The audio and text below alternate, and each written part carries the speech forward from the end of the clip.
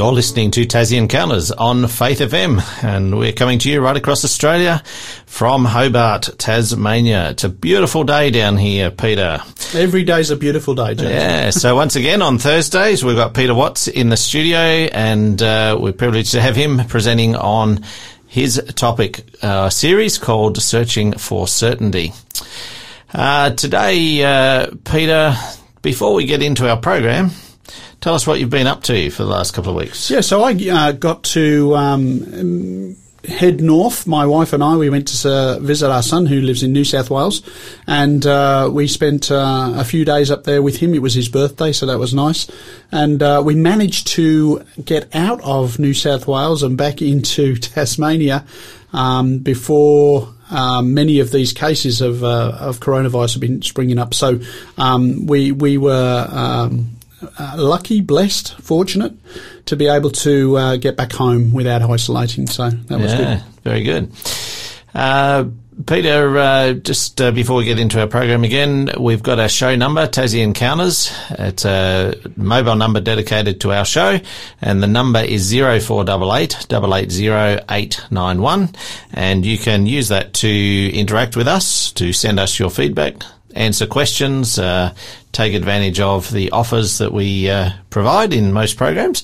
And today we will be offering a book, and we encourage you to text us in and tell us what you think. And today's program, Peter, is the Ressurection, Fact or Fantasy. Before we get into that, do you want to just recap where we came from? Yeah, yes, in our last program we were talking about, it was called the Jesus myth, and we discovered that the Jesus myth is that Jesus was just a man. We wanted to explore, was Jesus actually a real historical character? And we found that there were a number of extra biblical sources that help us to establish that quite firmly. And then, of course, we went to the eyewitness accounts of those who actually lived and walked around with Jesus, and those, of course, are the New Testament documents. Yeah, so, the Gospels. The Gospels are what we call the New Testament of the Bible. So we had a look at that, and we had a look at the impact that Jesus had made in the world in the last 2,000 years. Yeah. Peter, just before we go on, if listeners have missed our previous episodes, you can catch it on the Faith FM website. You can listen there, go to the website, click on the Listen menu, and you can find our programs. There's a menu called Programs, and you can find Tassie Encounters, and you can listen to all of our past episodes. So I encourage you to do that if you've missed out on previous episodes, because, they do follow through a series, and every Thursday Peter's been providing more evidence and more information on his topic here with the Searching for Certainty. I think it's time to get into today's one, Fact or Fantasy, the Ressurection. Well, I guess, a lot of people might think of Jesus as a nice person or a good teacher or somebody who, set us a good example. And some may even believe that he is the Son of God. But I think one of the big obstacles for people believing is this idea of the resurrection. Did the resurrection really happen? Did it really happen, or is it a wishful thinking? There was an article in the Australian newspaper back in 2019. Greg Sheridan, who is the foreign editor for the Australian, the news headline says it was around Easter time, and they were saying resilience of belief in Christ's resurrection based on its veracity. In other words, why do people still believe in the resurrection? And it's because of the evidence surrounding it, and we're going to talk about some of that today.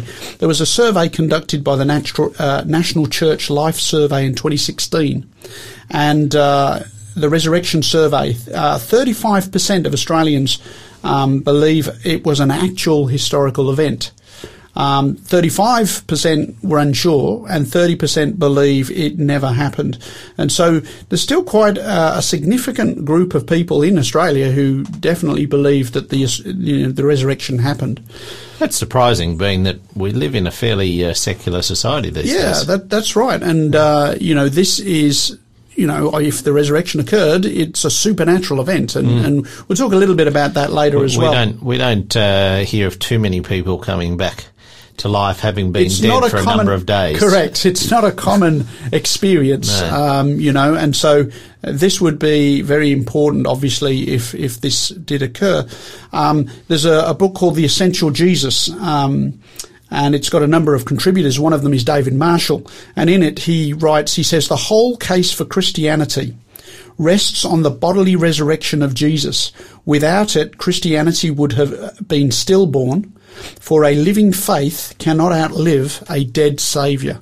So the point he's making here is the resurrection is really the crux of the matter, right? There are many things that Jesus did and taught that people may be familiar of just because they become part of our cultural heritage.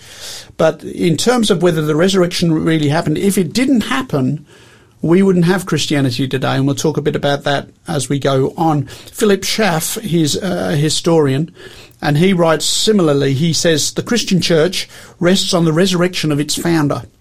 Without this fact, the church could never have been born, or if born, it would soon have died a natural death. The miracle of the resurrection and the existence of Christianity are so closely connected that they must stand or fall together. So he's making a strong case that if you want Christianity, you have to have the resurrection. If you don't want the resurrection, you can't have Christianity. The two really are bound together, because we would not have the Christian faith as we know it today if there were no resurrection. That's what he's saying. And it's actually picking up on something that Paul writes about in the New Testament himself. So Paul is writing some years after the death, resurrection of Christ. Of course, after the Bible tells us that after Christ died and was resurrected and he appeared to many of the disciples, he ascended to heaven. So he's no longer here on earth. But Paul writes this in 1 Corinthians 15, 16 to 19. He says, for if the dead do not rise, then Christ is not risen. And if Christ is not risen, your faith is futile. You are still in your sins. Then also those who have fallen asleep in Christ have perished. If in this life only we have hope in Christ, we are of all men the most pitiable. Now, this is interesting to me because our listeners may remember I was talking about the fact that I used to be an atheist, right? And I thought of Christianity and those who practiced it as, the most pitiable of men. Why would you ever, be a Christian? I didn't see the value of it. I didn't see the necessity of it. And of course, I didn't believe in the resurrection at that point either. And Paul is actually making the case. He is saying, if we only have hope in Christ in this life and then we die and that's it, there is no resurrection, then it's futile. It's a waste of time, and we should pity those poor people who are believing in something that really results in nothing. So that's his point. Yeah, well, you got a little bit more before we go to a break? Yeah, for sure. Yep. So in terms of the resurrection, so first of all, there are two questions, right? Number one, did Jesus die on the cross? Okay. Yeah. In order to have a resurrection, you have to have a death. Yes. Right? And so we need to establish, did he actually die on the cross? And we talked a bit about that in our last...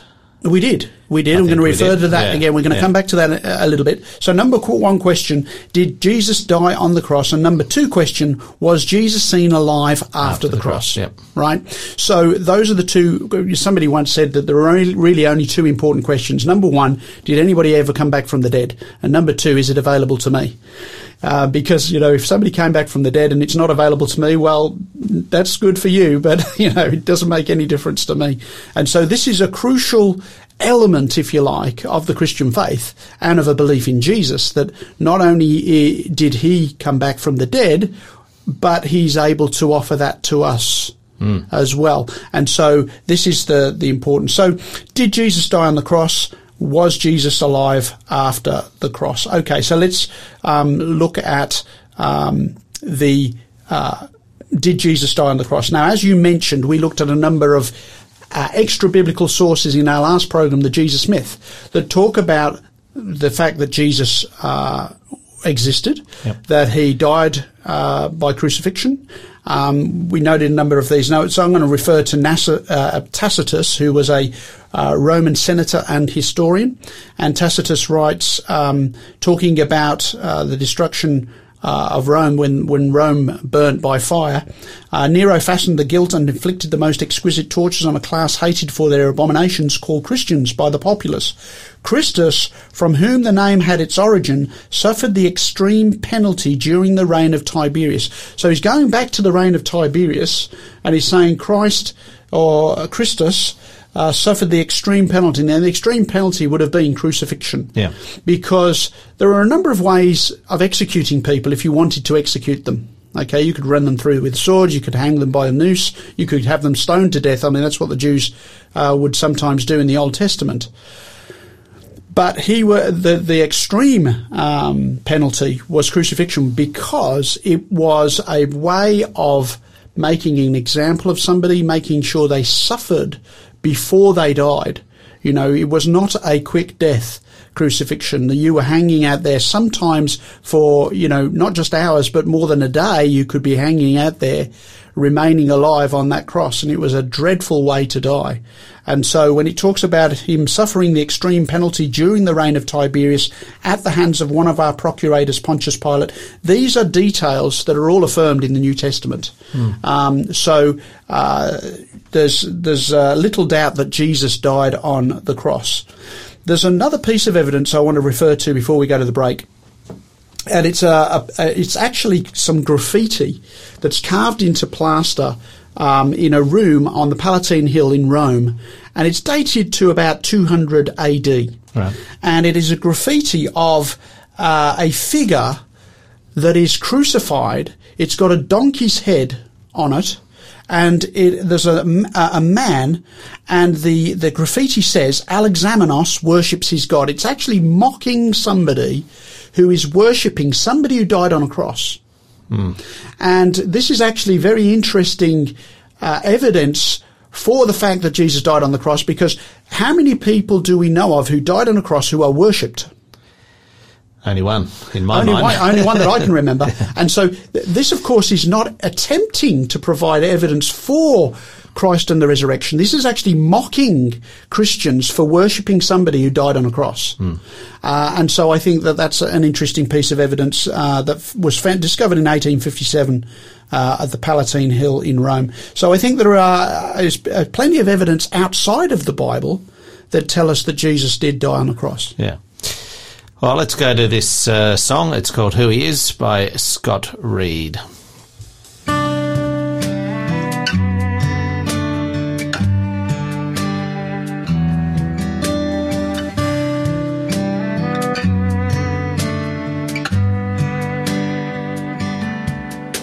The Lion and the Lamb, the gift of God to man, the ransom paid for us is who He is.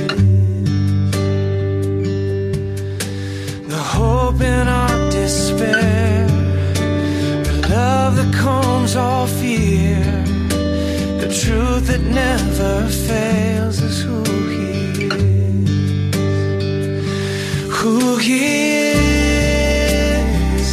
is more than history can show. Who He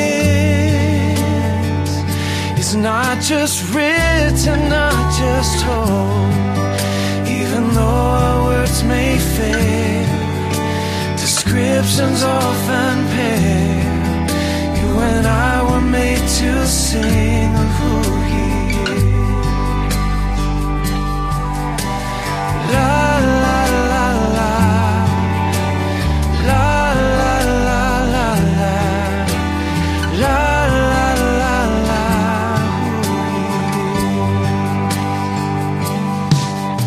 the arms that opened wide, the wounds that saved our lives, the sacrifice of the race is who He is. Darkness overcome, the resurrected Son, the victory for us is who He is. Who He is more than history can show. Who He is not just written, not just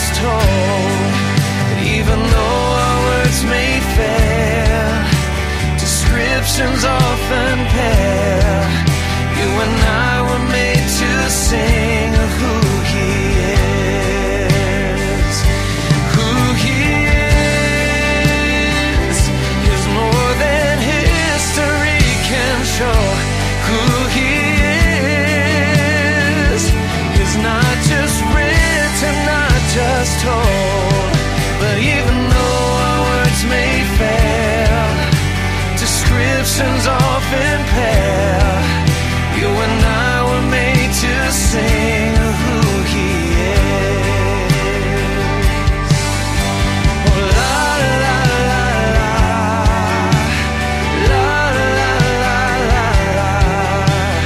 la, la la la, who He is. Oh, la la la la la, la la la la la, la la la la, who He is. That was Scott Reed with Who He Is. Now, we're going to be providing an offer later in the program, and I'm just going to give you that number again, 0488 880 891. That's 0488 880 891. Write that down or put it in your phone, and you can text us in the code word later. But in the meantime, I've got a question for you. If you're listening today, feel free to text us in your thoughts on this. And I'd really like to know what you think the best evidence for the resurrection of Jesus is. We're talking about the different evidence that Peter's been sharing, but what do you think is the best evidence in your experience that Jesus did actually rise from the dead? Now, Peter, we've got a few more things to share about the evidence. All right. So we talked about, we talked about extra-biblical sources as we did in our previous program. What we want to do, though, you see, if we want what's the best evidence for the life of Jesus and the things that happened then? Well, it's got to be the eyewitnesses. Yeah. It's got to be the earliest manuscripts that we have. And the earliest eyewitness accounts that we have of Jesus are the New Testament accounts. And that's why they're so important. They are from people, these weren't necessarily deeply religious people, and it may sound a crazy idea. Peter, James and John, they were fishermen. These were people, ordinary people that Jesus called, and they became followers of Jesus. And then they later were able to record what happened in his life and their experiences with him. So if we survey, we're not going to read a whole bunch of verses right now, but we're going to survey the four Gospels, Matthew, Mark, Luke and John. These are four accounts of the life of Jesus and what they tell us about the last few moments, the last few hours of Jesus' life and the events leading to the resurrection. It's interesting, isn't it, just when you think about it, that in all other cases we just have one account typically. I mean, I guess occasionally you have multiple biographies, sure. but in the Bible, we only have one one book in the New Testament for the different events that Paul went through and Timothy and other things. Sure. But in this case, we've got four accounts of the same life of Jesus, which in itself says something, doesn't it? Yeah, I've got a good book called Cold Case Christianity by J. Warner Wallace, who is a Los Angeles police detective who was an atheist and came to faith by investigating the case of the gospel. And he talks about the fact that if you go to any crime scene, let's suppose you see an accident at a crossroads and you get four different people's accounts of what happened, he says it's very, very rare for them to say exactly the same things because they're viewing it from different perspectives. Yeah. But they're not lying, they're just giving you different accounts from their perspective. And we see this in the Gospels as well, and this is well recognised. It's actually an important point from the perspective that some people say, what about the contradictions in the Bible? And they're not actually contradictions, they are just different viewpoints. Yeah, they're different perspectives. Yeah, they're accounts that contribute to one another rather than being contradictory. So if we survey the New Testament Gospels, this is what we find, that Jesus was scourged, that is, he was whipped, he was lashed before going to the cross. He was crucified at the third hour. That's the time was sort of taken from dawn, which was around 6 a.m. So we're talking about from about 9 a.m. He was crucified between two other thieves, so there were 3 people crucified that day. And by the way, thousands of people were crucified under the Romans. We know about crucifixion primarily through the fact that Jesus was crucified, but many people were crucified in those times. We find that a man by the name of Joseph of Arimathea asked Pilate, the governor, Pontius Pilate, for the body of Jesus. After Jesus had died. He dies on the cross. He is then taken by some of his followers and buried in a tomb that belonged to Joseph of Arimathea, because back in those days you had family tombs, or some of the wealthy people did. The tomb was sealed, incidentally, interestingly enough, largely because the Jews were concerned that somebody might steal the body, which is very interesting in itself, and we'll read about that later. The tomb was sealed. A guard was set, secured for the tomb. Now, I don't see that at many cemeteries, where you have the funeral and then they set a guard around and make sure that nobody gets in and nobody gets out. You know, that's unusual. Of course, the Gospels record that Jesus had predicted that he would rise the third day. So this is Mark 8:31. And he began to teach them that the Son of Man must suffer many things and be rejected by the elders and chief priests and scribes and be killed, and after 3 days rise again. Here's another one, John 2:19-21. Jesus answered and said to them, destroy this temple, and in 3 days I will raise it up. Then the Jews said, it has taken 46 years to build the temple, and will you raise it up in 3 days? But he was speaking of the temple of his body. Therefore, when he had risen from the dead, his disciples remembered that he had said this to them, and they believed the scriptures and the word which Jesus had said. So the point is, this doesn't prove that he rose from the dead, but what this demonstrates is that the disciples are recording that he predicted that he would rise from the dead. They're saying that he did. We want to look at the evidence for that. So here's the thing. Did Jesus die on the cross? Yes, he did. We have, like I said, extra biblical sources for that, as well as the biblical accounts. So that seems to be corroborated. The question is, was Jesus seen alive after the cross? And the resurrection appearances appear in all of the Gospels, Matthew, Mark, Luke and John. Also in the book of Acts, we have the appearance of Jesus to Paul or Saul on the road to Damascus. And then in 1 Corinthians 15, Paul is talking about Jesus appearing to a large group of people.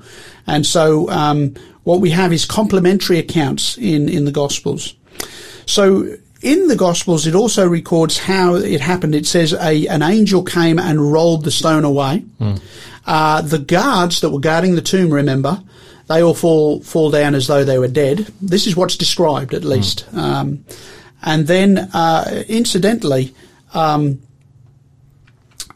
women who came back so Sunday morning, the day of the resurrection, Sunday morning, the women who were there at the tomb and there at the cross, they come back to the tomb Sunday morning to finish what they had started, which was preparing his body for burial. They had actually stopped their work because it was late Friday afternoon. They wanted to observe the Sabbath. The Sabbath was coming on, so they stopped their work, but they came back Sunday morning to finish preparing his body for burial. And in Mark 16:3 and 4, it says, and they said among themselves, who will roll away the stone from the door of the tomb for us? But when they looked up, they saw that the stone had been rolled away, for it was very large. I've got a picture here of a friend of mine, Nikki. We went to the Middle East, and she's leaning up against a rolling stone. This one's about 2.5 tons in weight.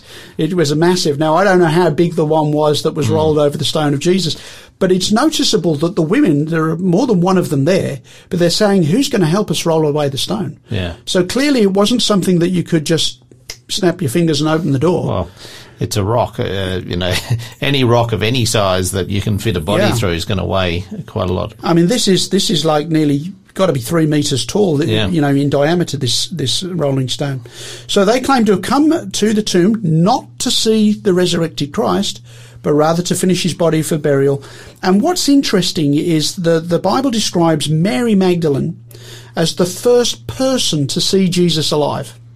Now, if you were going to create a story about the resurrection in the New Testament, in New Testament times, the first century, you would not write the first witness as being a woman. This woman, it also describes that Jesus cast 7 demons out of her. So she's not a woman with a stainless steel reputation. Yeah, exactly. Right? She's not the one who you would say this is a trustworthy witness, even in those days. Back in Roman times, in the first century, women, unfortunately, were not regarded as reliable witnesses. In fact, if you had 6 women who said something happened and a man who said something didn't, they would take the word of the man. Wow. Which is amazing. And that's not to say that that should be the case. It's just to say that that was the case in Roman times. And so the idea that you would record the first witness as being a woman, you would not create the story that way. The only reason you would write it that way is because it actually happened. Yeah, because obviously you'd write a story with the most credibility, which would be a male witness in that society. We're going to go to another break in a moment, but just before we do, Troy has texted in, the best evidence for the resurrection of Jesus is the fact that all the apostles suffered and died for their faith. Why would they all die for a lie? Excellent comment. That's an excellent comment. Thanks for your feedback. We're going to elaborate on that thing later on, but that's a great observation. Yeah, that's a great observation. Anyone else, if you've got any ideas about what the best evidence is for the resurrection, feel free to text us in. We're going to go to a break with Because He Lives, sung by Anna Weatherup. God sent His Son. They called Him Jesus. He came to love, heal and forgive. He lived and died to buy my pardon. An empty grave is there to prove my Savior lives. Because He lives, I can face tomorrow. Because He lives, all fear is gone. Because I know, yes I know, He owns is worth the living just because He lives. How sweet to hold a newborn baby and feel the pride and joy He gives. But greater still, calm assurance this child can face uncertain days. Because He lives, because He lives, I can face tomorrow. Because He lives, all fear is gone. Because I know He owns the future, and life is worth the living just because He lives. And then one day I cross the river, our fight lies final, war with pain. And then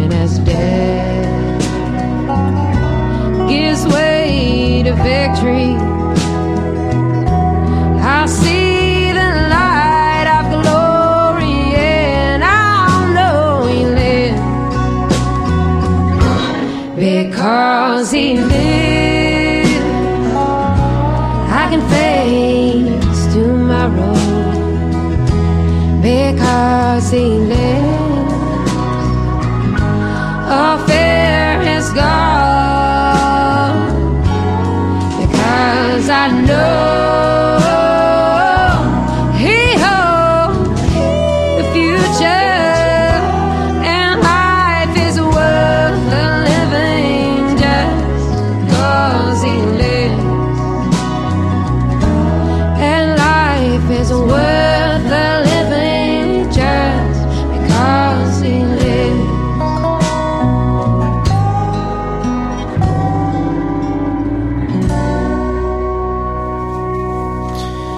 Because he lives. It's a nice arrangement of that old hymn by Anna Weatherup. Now, our offer today is Who Do You Think You Are? And it's by Doug Batchelor, Finding Life Through Real Faith. Do you know who you really are? Many people don't. Selfishness and pride can camouflage the real you. The true you can also be obscured by popular culture, repackaged by the deceptions of the media, and warped by the cares of this world, the deceitfulness of riches, and the desires for other things. So that book is our offer, and we'll give you the code in our next segment. But yeah, it's a good book. Really, I guess, helps you on your spiritual journey to work out who you really are.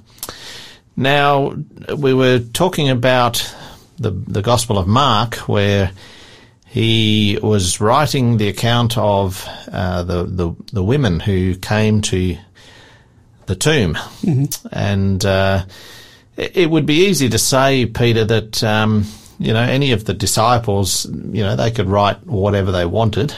Sure. To make up a story, to give them credence or whatever. But what would you say to those who would argue that those disciples just made up the story rather than Sure. it being fact? Yeah, and this is sometimes a common claim. Well, of course the disciples would say that because they were his disciples. They are followers of Jesus. Of course they are going to say that.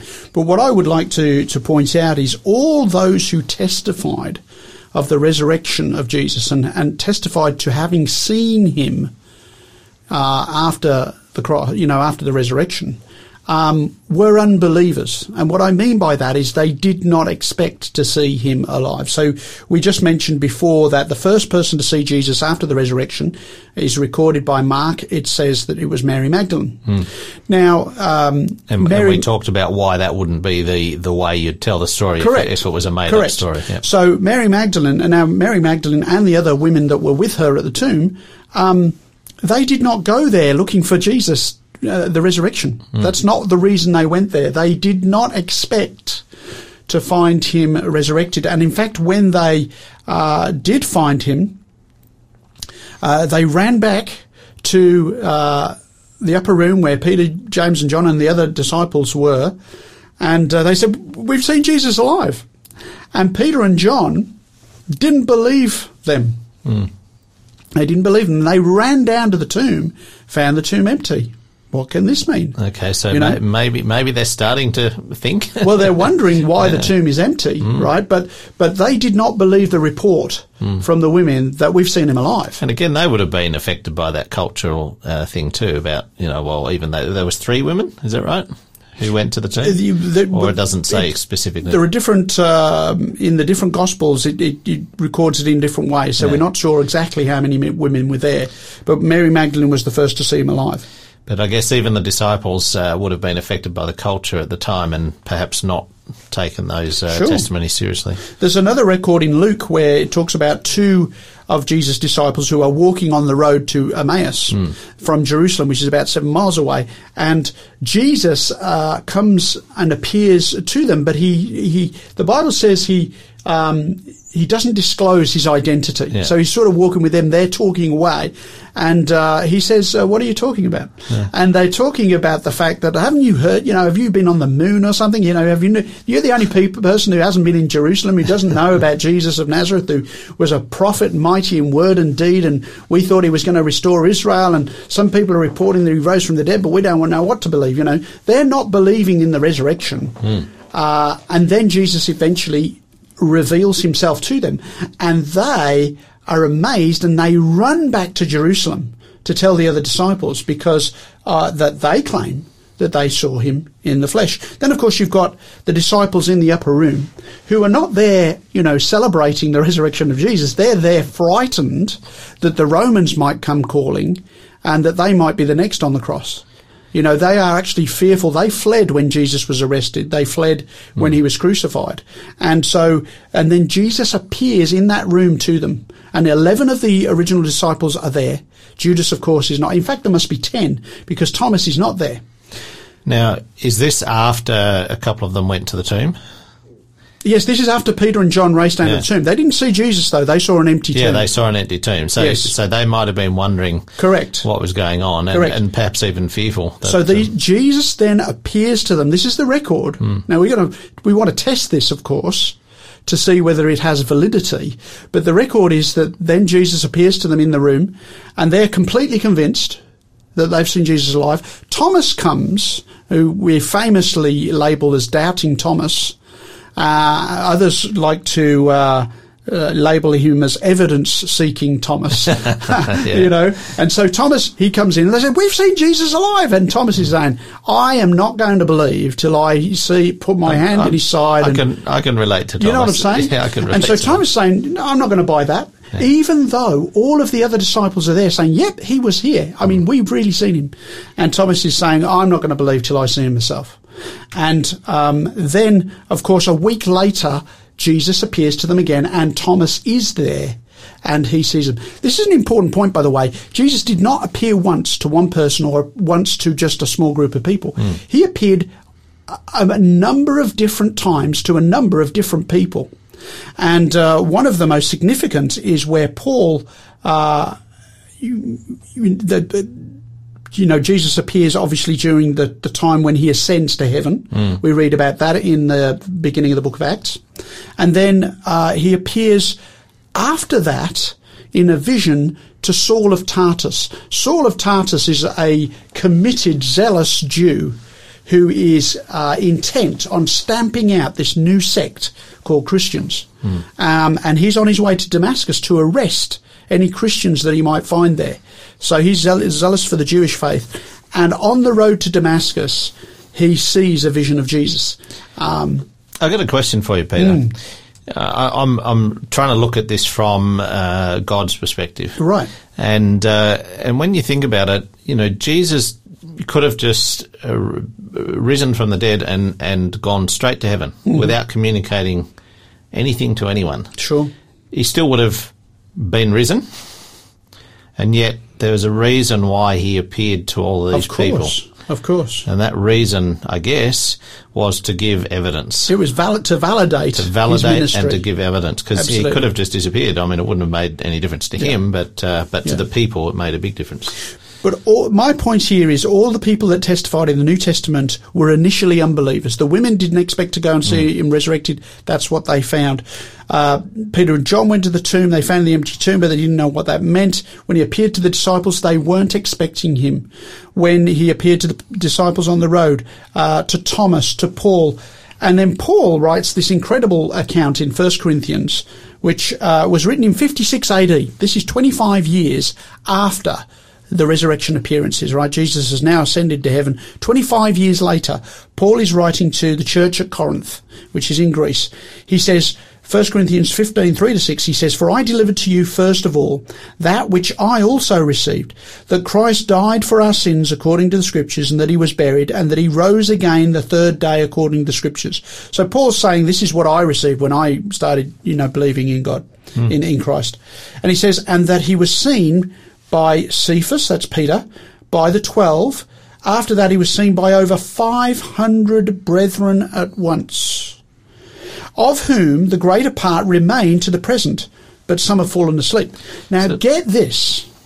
500 people. Paul is saying that Jesus appeared to over 500 people at the same time. And now this is a guy who wanted the Christians wiped Correct. out. He's trying to wipe out Christians. Then he meets what he's claiming, his testimony, is I actually met Jesus, and that's what changed me from being a persecutor of Christians to being one.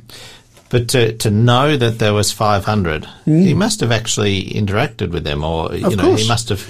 Well, here's the spoken point. to This these is people 25 as well. years later. He's saying he appeared to 500 people, but of whom the greater part remain to the present. So 25 years after the resurrection, there are still most of the 500 that are still alive, which means that if he's writing this, you could read that and say, yeah, I don't believe that. You could go and interview them. Yeah. You could go and talk to them. You could say, is he really true? Yeah, absolutely. We saw Jesus alive. So that is a significant thing to write.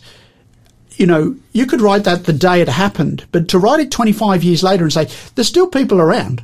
The more than half are still around. You can go and talk to them. It's time for another break, Peter, and we're going to go to a song called Love Crucified. Michael Carter really tells the story of the crucifixion and the resurrection.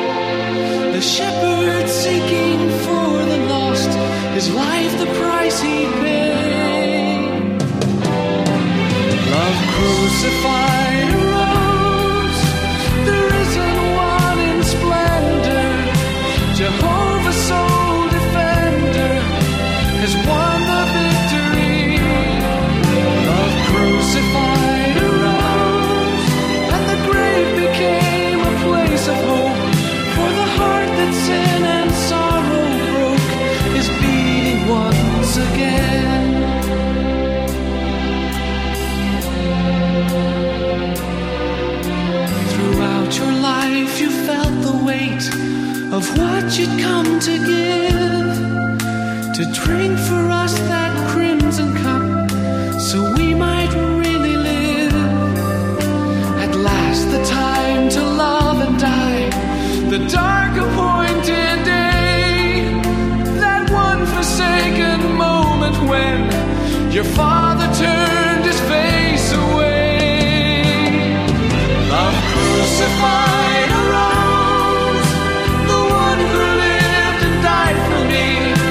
Satan's nail-pierced casualty. Now he's breathing once again. Love crucified arose, and the grave became a place of hope. For the heart that sin and sorrow broke is beating once again. Love crucified arose, the risen one in splendor. Jehovah's soul defender has won the victory. Love crucified arose, and the grave became a place of hope. For the heart that sin and sorrow broke is beating once again. Love crucified arose, the one who lived and died for me was Satan's nail-pierced casualty. Now he's breathing once. Now, Peter, we promised the code for our offer today, and the offer is Who Do You Think You Are? Book written by Doug Batchelor. And today's code is Search6. That's the word search with the number 6 on the end, no spaces. Just text that in to 0488 880 891. That's 0488 880 891. So, Peter, if the resurrection didn't take place, we've been arguing for evidence why it likely did take place, but if it didn't take place, what are the other theories about what happened? You know, what are some of the popular theories? Yeah, so popular secular theories about the resurrection story is that it was a conspiracy theory, right? And that the disciples came and stole the body away, okay? And that, then they could perpetuate the teachings of Christ. He had risen. Look, there's, no body. Now, of course, you have to ask how that could possibly have happened. For several reasons. First, if the tomb was actually sealed and a guard was placed, how did they steal away the body? And we'll actually come to a section of the scripture which presupposes this conspiracy theory, or maybe was the start of this conspiracy theory. This conspiracy theory is actually started in the Bible. But here's the thing. These, the disciples, they boldly proclaimed what they had seen, even in the face of death and imprisonment. And the question is, if you were making it up, these disciples went to different places, right? They didn't all stay in the same place. They went to different parts of the world, proclaiming that Jesus had risen from the dead. If they knew for a fact that that was a lie because they had smuggled the body away and disposed of it somewhere, would they have endured all that persecution over not just a few days, but over decades of ministry, and ended up being martyred? Only John, we believe, was the one that died, lived a long life and died of old age. All of the other disciples were martyred. They were killed for their faith. And, normally con artists have motivation, whether it's wealth or power or something. These guys didn't have any reward. It's hard to see what they had to gain. Exactly. We talked before about, many people will die for something they believe in. But people won't die for what they know is a lie because there's nothing to gain. There's nothing to gain.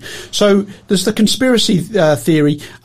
J.P. Moreland is a philosopher and Christian theologian. He writes, the disciples had nothing to gain by lying and starting a new religion. They faced hardship, ridicule, hostility, and a martyr's death. In light of this, they could never have sustained such an unwavering motivation if they knew what they were preaching was a lie. The disciples were not fools, and Paul was a cool-headed intellectual of the first rank. There would have been several opportunities over 3 to 4 decades of ministry to reconsider and denounce the lie. And what's interesting is not that some of them continued to preach what they believed, but all of them did. It's nobody broke rank and said, you know what, I've got to give the game away. And just moments before Jesus was crucified, Peter was denying to be any part of that movement. Exactly. And then after the resurrection, they're all cowering inside the upper room, afraid the Romans are going to. And it's very interesting. He changed. Yeah, exactly. And then you've got, they're preaching at Jerusalem, right? They begin preaching at Jerusalem. Now, if you wanted to start a new faith, you wouldn't start at the very place where the whole controversy was kicking off. Yeah. Because if you were fried, what changed? And your leader was just crucified. Exactly. What changed this group of people from cowering in a room with a door locked to a group of people that are standing in the open square proclaiming that Jesus had risen from the dead? That requires a lot of courage. It does. Yeah. Another secular popular theory is the apparent death theory. Where Jesus didn't really die on the cross. They put him in the tomb. It was cold and he revived him and then he comes out Sunday morning. Well, first of all, you've still got to get past the guard and the stone, right? And secondly, they had a spear thrust into him to make sure that he was dead. In fact, you didn't survive crucifixion, right? If they wanted to kill you, you were going to die. And they actually had to ask Pilate if they could have the body. And Pilate asked one of his soldiers to make sure he was dead before he would release the body. So the apparent death theory is not very likely. Also, when he was resurrected, he wasn't hobbling out of the tomb with all these wounds. That's not the way they describe him. So he was resurrected and well. Another secular theory is, the wrong tomb. They went to the wrong tomb and, look, there's nobody in the tomb. I mean, that's a little ridiculous because, of course, the women would have known which tomb it was because they were there when he was put in the tomb. And, of course, if this was the case, all they have to say is, actually, it's over here. All they have to do is produce the body and say, look, he didn't really rise from the dead. And then it sort of gets more and more desperate as you go down the list of popular theories. The mass hallucination theory. This is the idea that many people on many occasions all had the same hallucination, which has never happened in the history of the world. Yeah. And so that's really grasping at straws, that they all had this mass hallucination. J.N. Anderson, he was former professor of Oriental laws at the University of London. He says a number of different theories, each of which might conceivably be applicable to part of the evidence, but which do not themselves cohere into an intelligent pattern, can provide no alternative to the one interpretation which fits the whole. And so they're really talking about the fact that the best evidence, or the most reasonable conclusion to draw from all the evidence, is that he rose from the dead. Yeah. Now, here's the crux of the matter for me, is I think that you have, you either believe in the natural or you believe in the supernatural as well. So this is kind of the big dividing line, I think, on this topic. Do we believe that the supernatural is possible? Now, we watched plenty of TV shows and movies that have been out in the last 50 years that have lots of elements of the supernatural, right? There's even a show called The Supernatural, right? And so, but if you say supernatural is not possible, it cannot happen, then I guess you're never going to believe in a resurrection. But if you're actually testing whether or not this supernatural event actually happened, you have to allow for the possibility that it could have. Yeah. And then evaluate the evidence. And if you have that open mind and you're willing to evaluate the evidence, the most reasonable conclusion of the evidence is that indeed Jesus did rise from the dead. As per our last offer last week, which was a link to a documentary, Case for Christ, that was really exactly what he was trying to prove as well, that Jesus did not rise from the dead. And like me, he was an atheist and then became convinced by the evidence. Yep. I want to read a couple of statements because I think this makes an important point. Let's suppose the resurrection is not true, right? If the resurrection were not true, you would not have the New Testament. You would not have Christianity. You would not have the Christian history that we've had over the last 2,000 years. C.F.D. Mule from Cambridge University said this. He said, if the coming into existence of the Nazarenes, that's the people who followed Jesus of Nazareth, the Christians, if the coming into existence of Christians, a phenomenon undeniably attested to by the New Testament, rips a great hole in history, a hole the size and shape of the resurrection, what does the secular historian hope to stop it up with? In other words, you're going to rip that out of history, explain what happened, explain the explosion of the Christian church, explain the preaching of the disciples when they were just moments ago cowering in a corner. He says the birth and rapid rise of Christian church remain an unsolved enigma for any historian who refuses to take seriously the only explanation offered by the church itself, the actual eyewitnesses. I want to finish with this. We talked about the Australian Greg Sheridan writing for the Australian, and he says this: in the end, history alone cannot establish the truth or falsehood of the gospel's miracles. What it does establish is that the very earliest followers of Jesus, including his closest friends, proclaimed that he had risen bodily from the dead. They told everyone they could about it, often finally at the cost of their own lives. How could they all have believed this? Here's the scoop: because it's true. There it is, eh? There it is. Because it's true. Well, that's what we believe. That's what you believe. That's what I believe. And hopefully if you're listening today and you've been questioning that, we've given you some more evidence to go and think about. Today's book offer, Search 6. You can text into 0488 880 891. The book is Who Do You Think You Are? Finding Life Through Real Faith by Doug Batchelor. Next week, what have you got for us next week? Okay, so a few episodes ago, we talked about who can you trust. We talked about evidence for the reliability and authority of the Bible. And one of those evidences was prophecy. And so we want to know, can we know the future? And we're going to test that out by looking at one of the most amazing prophecies in Scripture. So can we know the future? We're going to look at prophecy next week. Awesome. And tomorrow we've got David Maxwell. He's starting a new series. It's still on the topic of amazing love, but his program tomorrow is I Cannot Speak. He's going back through some of the Old Testament books, and I'm guessing, I actually don't know yet, but I'm guessing he's going to be talking about Moses perhaps in that one. Thanks, Arpi, for texting in. And Troy earlier as well. And we hope you can join us again tomorrow and also next week with Peter Watts. Wherever you're listening, whether it be today or in a podcast, a back episode, whatever it is, we just hope and pray that you have a great day wherever you are. We're just going to go out with this song, King of Kings by Caleb and Kelsey. In the darkness we were waiting, without hope, without light, till from heaven you came running.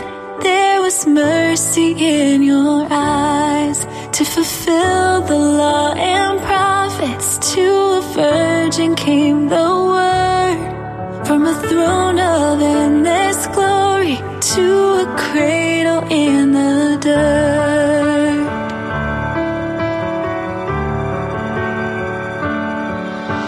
Praise the Father, praise the Son, praise the Spirit, three in one. God of glory, majesty,